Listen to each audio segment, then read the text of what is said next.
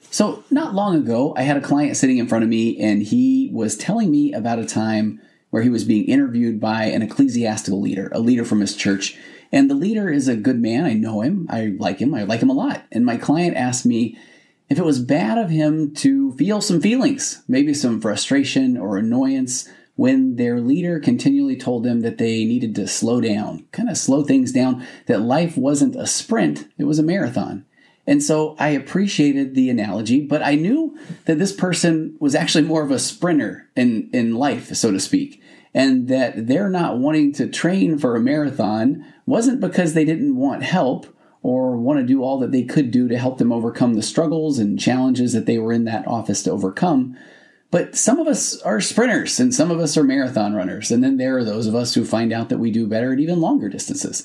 I remember my first 100-mile race. I was prepared to fall apart, so much so that I took it easy all day and all night. I splashed around in creeks and streams. I was told I would be overheated throughout the day. I took extra time at aid stations and relished the moment because I was just waiting for this time to fall apart.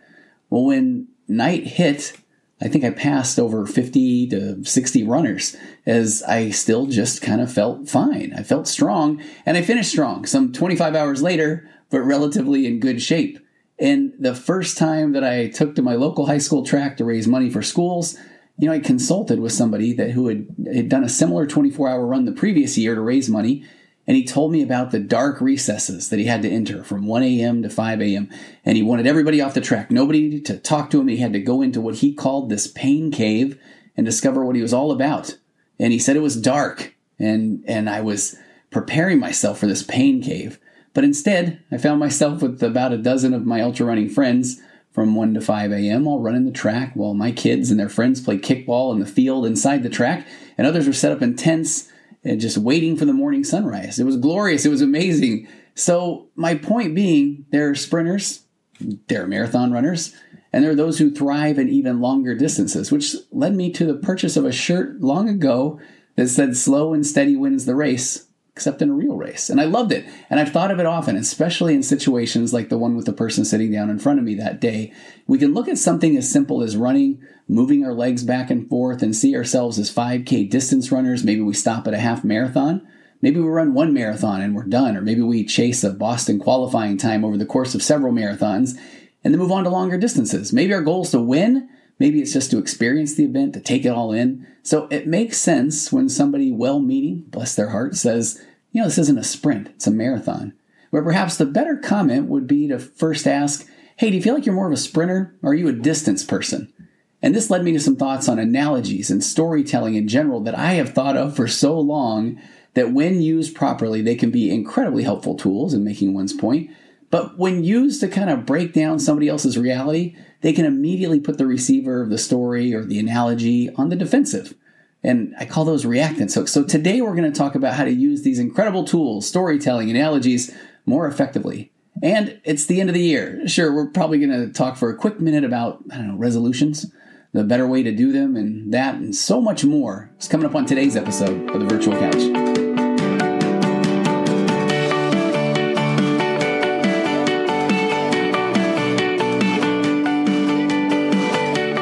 Welcome to episode 241 of The Virtual Couch. I am your host, Tony Overbay. Welcome to the last episode of the year. And I am going to resist the urge to make a 2020 comment, joke, inspiring remark. But let me just suggest that you go back and listen to my last episode. Yes, the title sounds like a giant cliche. It's I See You 2021. Are you ready to thrive or simply survive? I released it a couple of days before Christmas, which may not have been the best time to release an episode that I am, honest to goodness, very passionate about.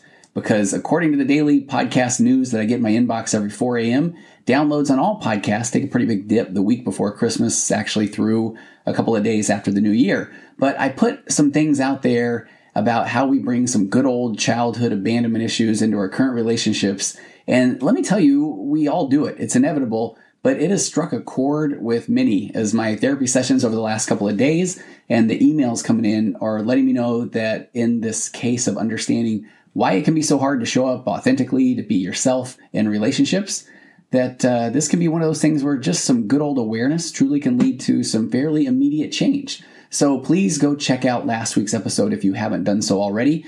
And I'm also resisting the urge to do a straight up resolutions podcast.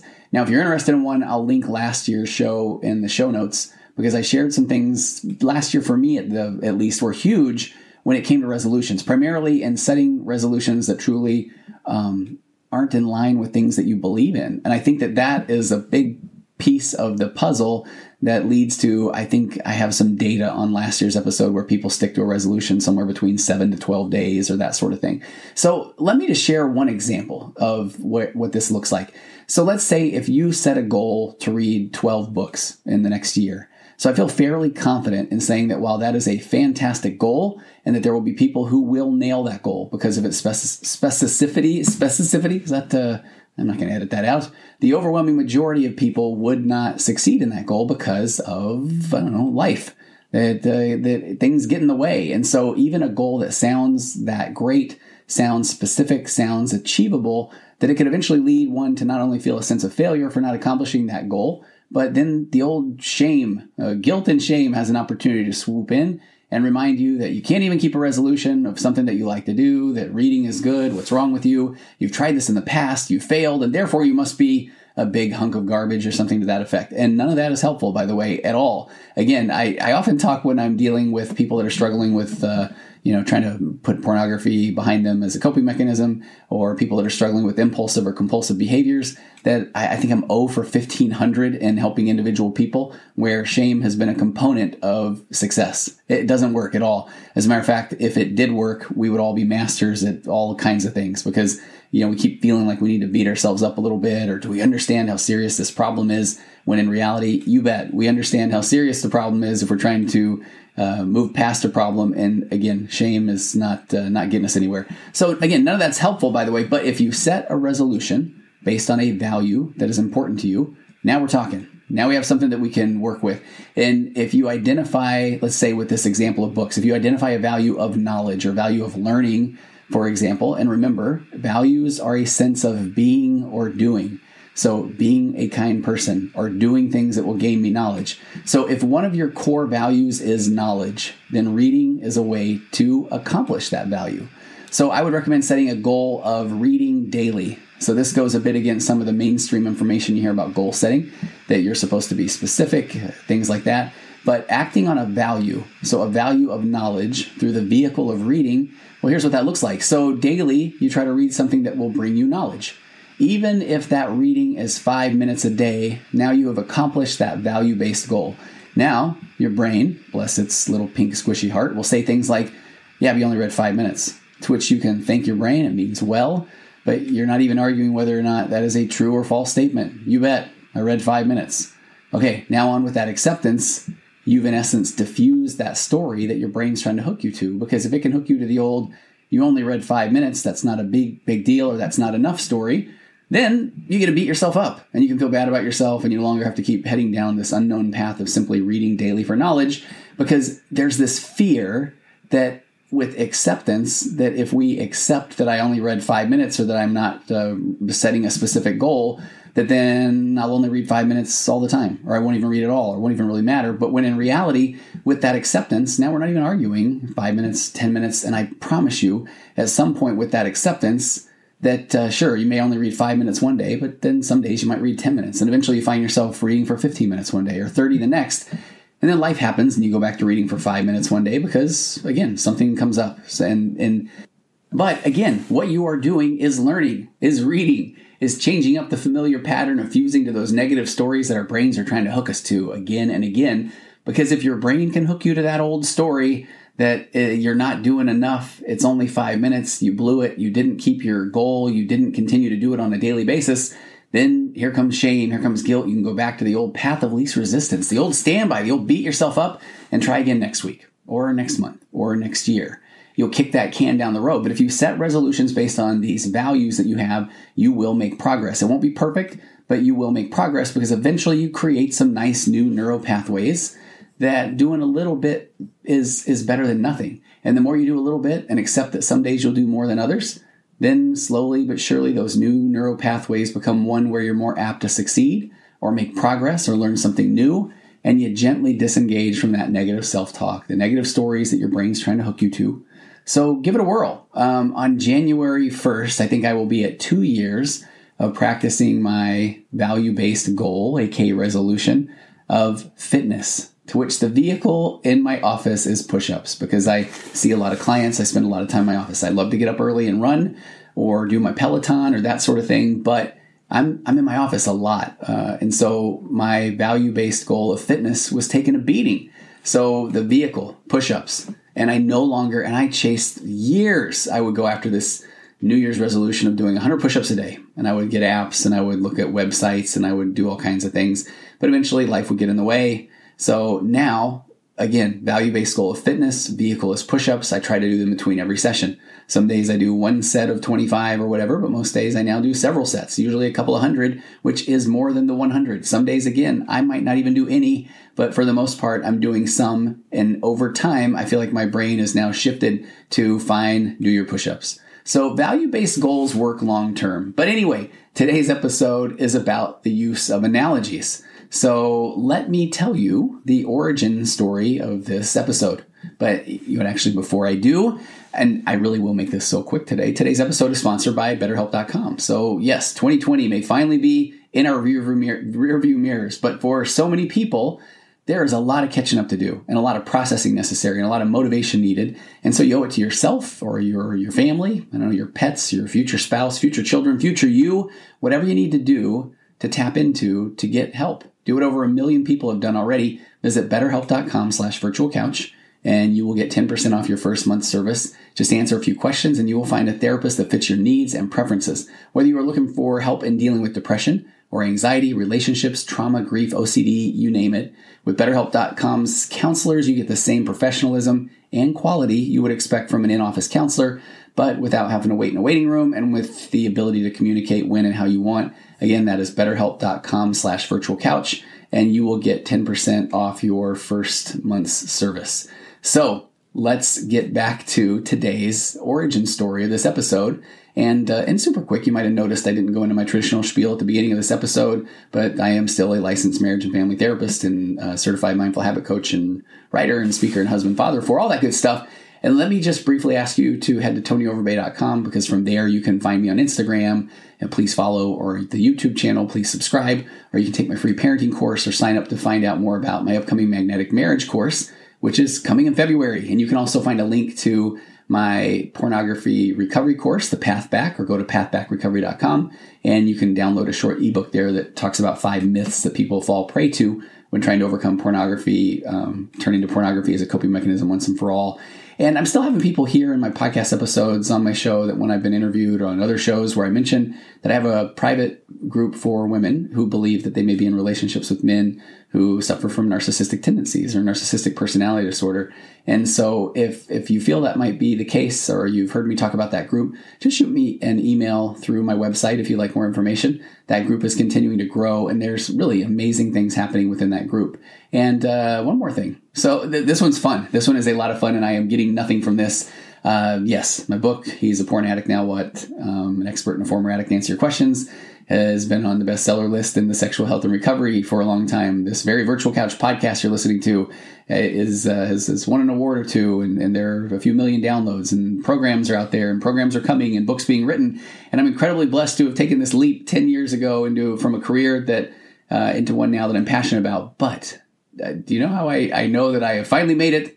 I have a cookie, a real triple chocolate chip cookie. The fine folks at a local amazing bakery called the Alchemy Bakehouse presented me a couple of days ago with the Virtual Couch cookie.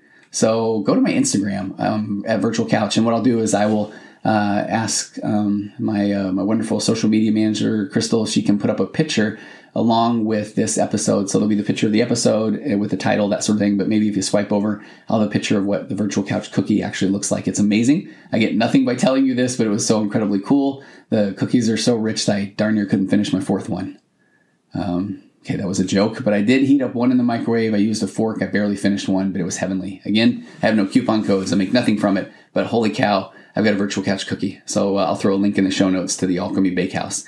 So here's where today's episode started. I am going to own something big time, something that I've watched develop over the years the more I started doing couples therapy. I am not a fan of analogies. And let me just say why up front, and then we'll kind of break this down. So I started noticing early on that people were using analogies, and I truly feel like they mean well, but they would use analogies to try and make their point. But the point that I feel like would often be made, or that people were typically trying to make, was to try to get their spouse to see their spouse's error in thinking, or the error in their spouse's way. And let me go big on this one right out of the gate as well. And this is a very real example. And if you've been a couple in my office and you have used this example or something similar, please know that this is not inspired by you specifically, because this is one that honestly is brought up so often. I mean, a lot. So in this particular scenario, the husband may have the love language of words of affirmation and physical touch, and the wife perhaps acts of service and quality time. And this is the exact dynamic that I shared with Dr. Jennifer Finlayson-Fife recently in my interview with her, where it may feel like one person's trying harder in the relationship. So here's the way, again, it typically plays out. The husband may say something, he may say that, hey, okay, if we're laying in bed or we're both tired and you ask me for a glass of, and you can fill in the blank, I've heard water, lemonade, your favorite soda, milk, etc. And so the guy will say, and I want to serve you, and I want to do things for you, so I go get you that glass of water. And then the guy will say, so I feel like when I ask you if we can be intimate, and you say no because you're tired, or the kids have been pawing over you all day, or you're just not feeling it, any of those things, that he will often say, I feel like I did something for you because I care about you. So I feel like by you not having sex with me, then you must not care for me. So I would love for you to be honest, even as you're hearing this, to check in with yourself right now and see where you land. Have you ever said this? Do you feel this way? Do you have empathy for the husband, or do you have empathy for the wife? Do you come up with your own analogy? And I feel like the above scenario has led to so many conversations on my couch. So here's just what comes to mind when the wife says, okay, I hear you, but I feel like we're talking apples and oranges. If you get me a drink of water, I don't typically ask you if that water was good. And if it was good, would I want a glass maybe a little more often, or would I want another glass? And don't worry, you can always tell me that you don't want water tonight, but I might remind you that it's been a week since you asked me to get you water. And I'm willing to get you water again anytime you want, because I want you to be happy, which typically leads to the guy saying, no, that's not what I mean. And then we're off on a bit of a tangent, or another path where I truly believe that, again, more analogies may start to come. And I do find that sometimes the couples therapy in the past, it's devolved into one analogy after another. And I remember before I was really well-versed in a couples modality, the EFT, emotionally focused therapy model, that sometimes I would sit back and even think, oh, that's a good point. I mean, he's got a good point. She makes a very good point as well. But I really realized that what the person's really trying to do is just be heard. And I really feel like my first pillar of a connected conversation can definitely be invoked in this scenario. Both husband and wife mean well. They mean good intentions when they start with an analogy. But I also view analogies in this setting as what I've been calling reactance hooks. I completely made that one up. Reactance hooks. Remember, reactance is the instant negative reaction you have when you're being told what to do. And I find that a reactance hook is something that one partner says that then causes their spouse to suddenly find themselves not fully present, not fully engaged, but already thinking of their rebuttal or their own analogy. So it's when a wife says, you never listen to me. The husband doesn't typically lean in and say, man, tell me more. Help me see my blind spots. They typically start thinking of times when they were listening, literally. I hear things like, well, I guess me sitting there listening to you go on and on about how mad you were at your sister, I guess that doesn't count as listening. So again, now we're not talking about the wife's primary emotion of, let's say, feeling lonely or abandonment. So where does that leave us when it comes to an analogy or storytelling? I told a story at the beginning of this podcast about running in hopes that you would see that the analogy that someone often uses may not particularly apply to that person. So when someone sits across from you and says, hey, slow down, life's not a sprint, it's a marathon, and you realize that doesn't really fit with my values, or I am more of a sprinter, or I literally long ago had somebody say, but aren't there fast marathon runners? And then the person that was giving them the analogy said, well, yeah, but wait, do you think that you are a fast marathon runner? Do you know how much those guys train? And this person told me, okay, then I realized I shouldn't have even said anything. So again, where does that leave us with analogy or storytelling? I feel like they have incredible, tremendous value. The power of a story is amazing. And my buddy Preston Pugmire, who helped me create the Magnetic Marriage course, has taught me much in the way of storytelling. We've had many, many conversations about, even within our course, of when to plug in a good story to illustrate a point. So they may help people who may not truly feel comfortable sharing their feelings to share an analogy or a story to get their point across. But I believe an analogy and a story needs to tell how you are feeling, not trying to convince your spouse that they're wrong, or not trying to convince your kid that they don't understand what it was like when you were a kid and walking uphill both ways in the snow on broken glass. But this needs to be, stories and analogies to be about something you want to convey about your feelings, your thoughts, your emotions, not trying to convince someone that they are wrong. So let me take a step back and let's even define what an analogy is to begin with. I found a few different definitions online. One that I really enjoyed was, like any other literary sample device, analogy is used to enhance the meaning of a composition, and it is also used in helping a reader in creating a visual image in their mind, as well as relationship goals and connections when they would read something difficult or sensitive by comparing one thing to the other. So I really like that. And this reminded me that as a visual learner myself, I really do enjoy a good story or an analogy when it is not full of reactance hooks, when it's not telling me that I don't understand and this is how something is, but in essence, when someone's saying, man, here's how I'm feeling, or here's the difficulty I have with something, it's like this. So analogy also brings life and color to monotonous, direct statements and overly simplified explanations. And so an analogy is when you compare two completely different ideas or things, or use its similarities to give an explanation of things that are hard to understand, or maybe even are too sensitive. And in this article that I'm quoting, they say the purpose of an analogy, the use and purpose of analogies may baffle any reader at first, but once they would realize how analogies can help writers, and I'll add speakers, in making difficult and sensitive topics or things understandable, analogies might be used frequently. So note that there is no mention in here about the purpose of analogy is to make someone feel like they are wrong. So, and then the article has some reference to analogy versus simile and metaphor. So I think that's kind of interesting. More often than not, an analogy is sometimes mistaken with other figures of speech, examples, namely simile and metaphor, because these are also used to seek relationships between concepts and things. So, it says, before comparing the three, let us define them first. So the figure of speech, the simile, compares two objects that use comparison words such as like and as, where the whole metaphor would compare two objects with the use of comparison words. So a simple example might be, her hair is as dark as the night. And an example of a metaphor is, her hair is the night. So let me give you an example of a well-used analogy, and then how that can be weaponized versus how it can be used more effectively. So the analogy is, just as a caterpillar comes out of its cocoon, so must we come out of our comfort zone. And I hear multiple variations of this between couples often. So we all know what happens to a caterpillar when the time comes that they would be going out of their cocoons. They become a beautiful butterfly. So the phenomenon is similar to that of maybe a person that is going out of his or her comfort zone. Their comfort zone, if it is called a comfort zone, can be similar to that of a cocoon, because it limits the person to become more beautiful than he or she was before. So used appropriately, one might say that they feel like, thanks to all of the self-help work that they've been doing, the podcasts they've been listening to, perhaps meeting with their therapist, those types of things, that they feel like they are beginning to feel like they are a caterpillar who is beginning to come out of a cocoon. So if your partner is telling you that they feel like that is what is happening, you will be more apt to listen and say, oh, wow, tell me more. What are the things that have helped you come out of that cocoon? What does that feel like? How long have you been in that cocoon? Now, used inappropriately, one might say that they feel like, thanks to all of the self-help work that they have been doing, that they're coming out of a cocoon, but that they feel like their spouse is still wound up tightly in their own cocoon, afraid to come out of their comfort zone, not knowing that if they feel like they can, just do what their spouse tells them and read more self-help books and do more with their self-care, that then they too can come out of this cocoon. So I feel like that one typically isn't going to land, the one where they're saying, I've done this, I feel like you aren't doing this. that the person being told that they aren't coming out of their comfort zone now has a reactance hook or two or three to attack.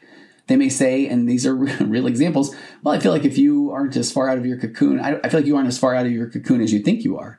Or I feel like you just traded one cocoon for another. Or, okay, well, you actually have no idea, but I am doing my own work, but I don't tell you about it because I feel like you'll either be overly dramatic about it. I mean, as a matter of fact, this is a true story. Long ago, I had a couple where the husband devoured self-help books and the wife didn't want anything to do with them. Not because she wasn't interested, but she said that if she even uttered a word about reading one that the husband would want her to read, that then he would want to spend hours and hours talking about it. And she would eventually be told that her take on it maybe wasn't actually correct because he was the one who reads more self-help books. And then she would be asked, what other self-help books would she be willing to read? And that pattern would repeat to the point where she had such a deep reactance to being told to read self-help books that she just didn't want to have anything to do with them. But it wasn't that she didn't want self-help. She didn't want to help herself. So I feel like another way that this could be a productive conversation would be if the husband shared his thoughts and staying in the world of I feel, not you need to understand or you don't even understand. Those type of things bring on psychological reactance. But if he shares his experience of coming out of a cocoon and then asking his wife her thoughts, if she's noticed anything different or what her thoughts were on whether or not she felt like that analogy even applied to her at all, him being completely prepared if she says, no, but I appreciate you sharing that with me. Because again, why I go big on my 4 pillars of a connected conversation, and please go back a couple of weeks ago and find that episode. I'll spare you all the details, but here are the 4 pillars again. Number 1, we're in this thing together. We're on the same team. We need to assume good intentions, that no one wakes up in the morning and thinks, how can I hurt my spouse today? So if your spouse is withdrawn and they didn't think, I'll show him, I'll withdraw later this in the afternoon. Or if she's angry, don't disappear. Try and jump into empathy mode. If she's angry or frustrated, that's not how she woke up. Or she didn't wake up thinking, okay, at 1 p.m., then when he says something about a cocoon, I will attack. So assuming good intentions. Number 2, you can't say or put off that vibe of I don't believe you. Or straight up say, I don't buy that, or I don't believe you, or I think that you're wrong. Because if somebody shares something, I'm frustrated because I don't feel like you even know me. Pillar 1, assume good intentions. Pillar 2, I can't just say, well, you're wrong. I know you. We've been through this conversation a million times. Because now the conversation will devolve. Even if you feel like you have been to I Know My Spouse school and you've studied tapes and film and you know everything about them more than they, well, I won't go that far. But if they are saying, I feel like you don't know me, this is an opportunity to say thank you for sharing. I'm going to assume good intentions. Tell me more. Help me see my blind spots. What's led you to feel like you think that I don't know you? And in pillar 2, even if I feel like I could ace, again, a test on knowing my spouse, there's a reason why they shared that, which leads to pillar 3. Please, questions before comments. Tell me more. Don't lead with, well, I think you're being ridiculous. As a matter of fact, you don't even know me, but okay, go ahead. Tell me what I'm missing. Does that lead to an open conversation? She's not going to want to open up to you when you commented before asking questions. Question before the comment. You'll learn something new.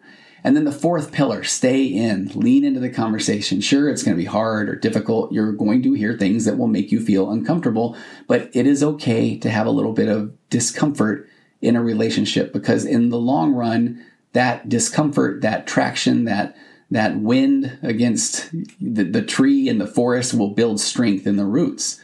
So this is where truly the magic can happen. Do not go into victim mode after hearing your spouse share something difficult. Do not say, okay, you're right. I'm a crappy husband. I don't know you. Guess I have no idea who you are, and I never have, and I don't even know why you're married to me. Do not go into victim mode because what you're doing, now you've made it about you, and now your wife will most likely say, no, I'm not saying that. You know, you're a good husband.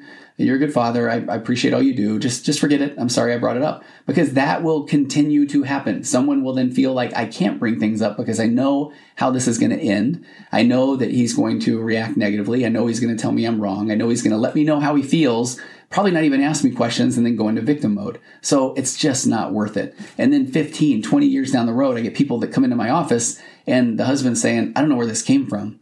And the wife says, I've been trying to tell you things for years, but I just know it's just, you're going to tell me I'm wrong. You're going to tell me I'm overreacting. You're going to tell me, do you know how this affects me? And it's just not worth it. So I just hope that the days go by and that things will hopefully get better, but they don't over time. So, man, if your conversation breaks down, I feel like then this is where you need to commit to all 4 pillars. If the conversation goes south, breaks down, take a look at which one of these or which ones of these you broke or violated. This isn't I think you broke pillar number 2. Start with I realize I broke pillar 3. I just emotionally vomited on you. And then I said, all right, now how do you feel?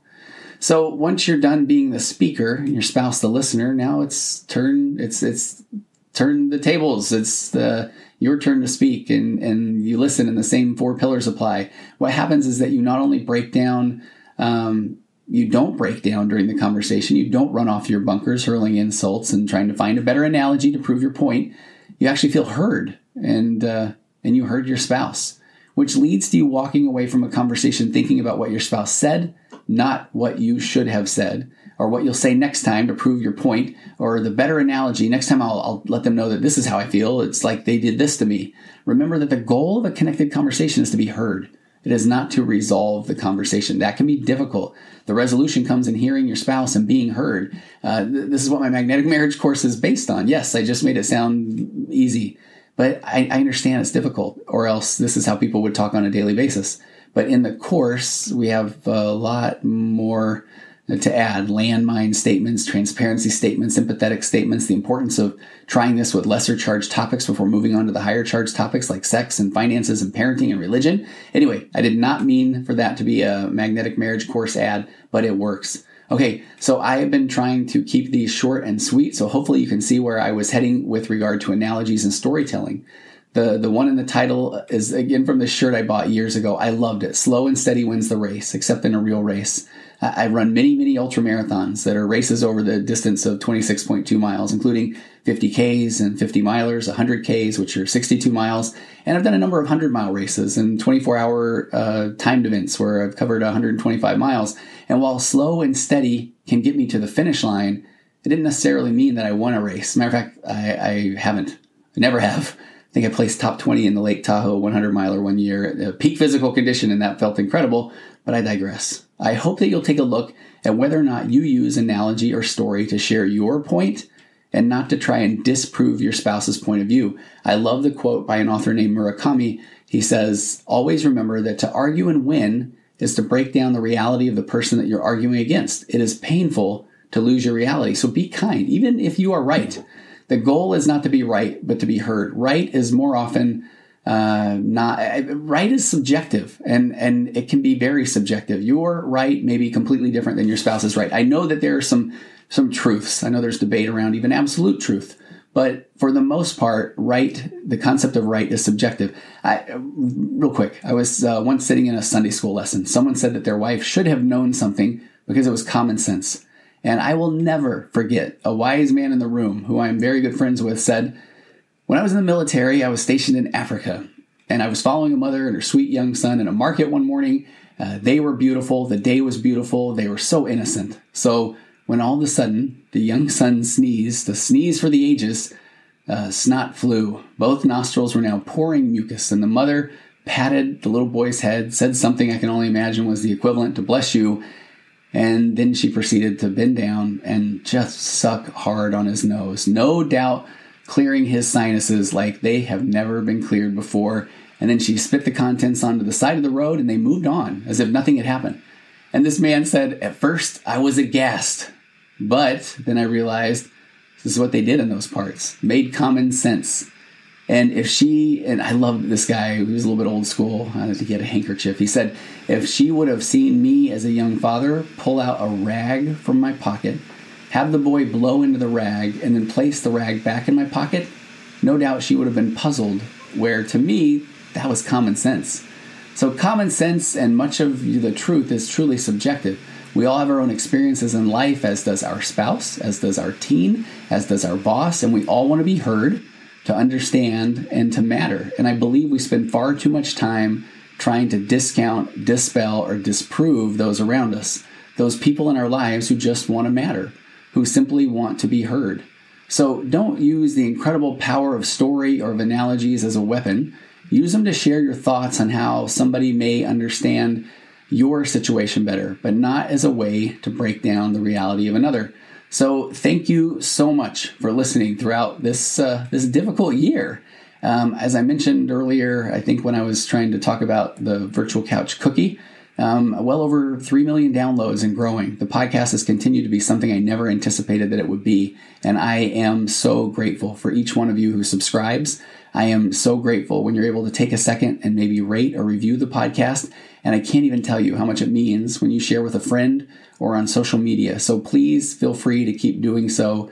And send me messages, send me podcast topics. I really appreciate the emails you send. I get a lot. I know I don't always have a chance to respond, but I read everyone, and I am grateful for you sending your thoughts, your suggestions, your hopes, your dreams, your frustrations, and I hope that you'll continue to do so.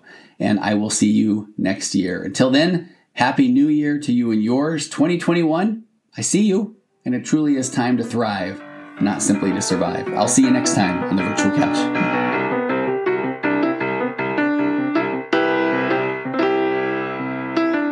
Compressed emotions flying past our heads and out the other end.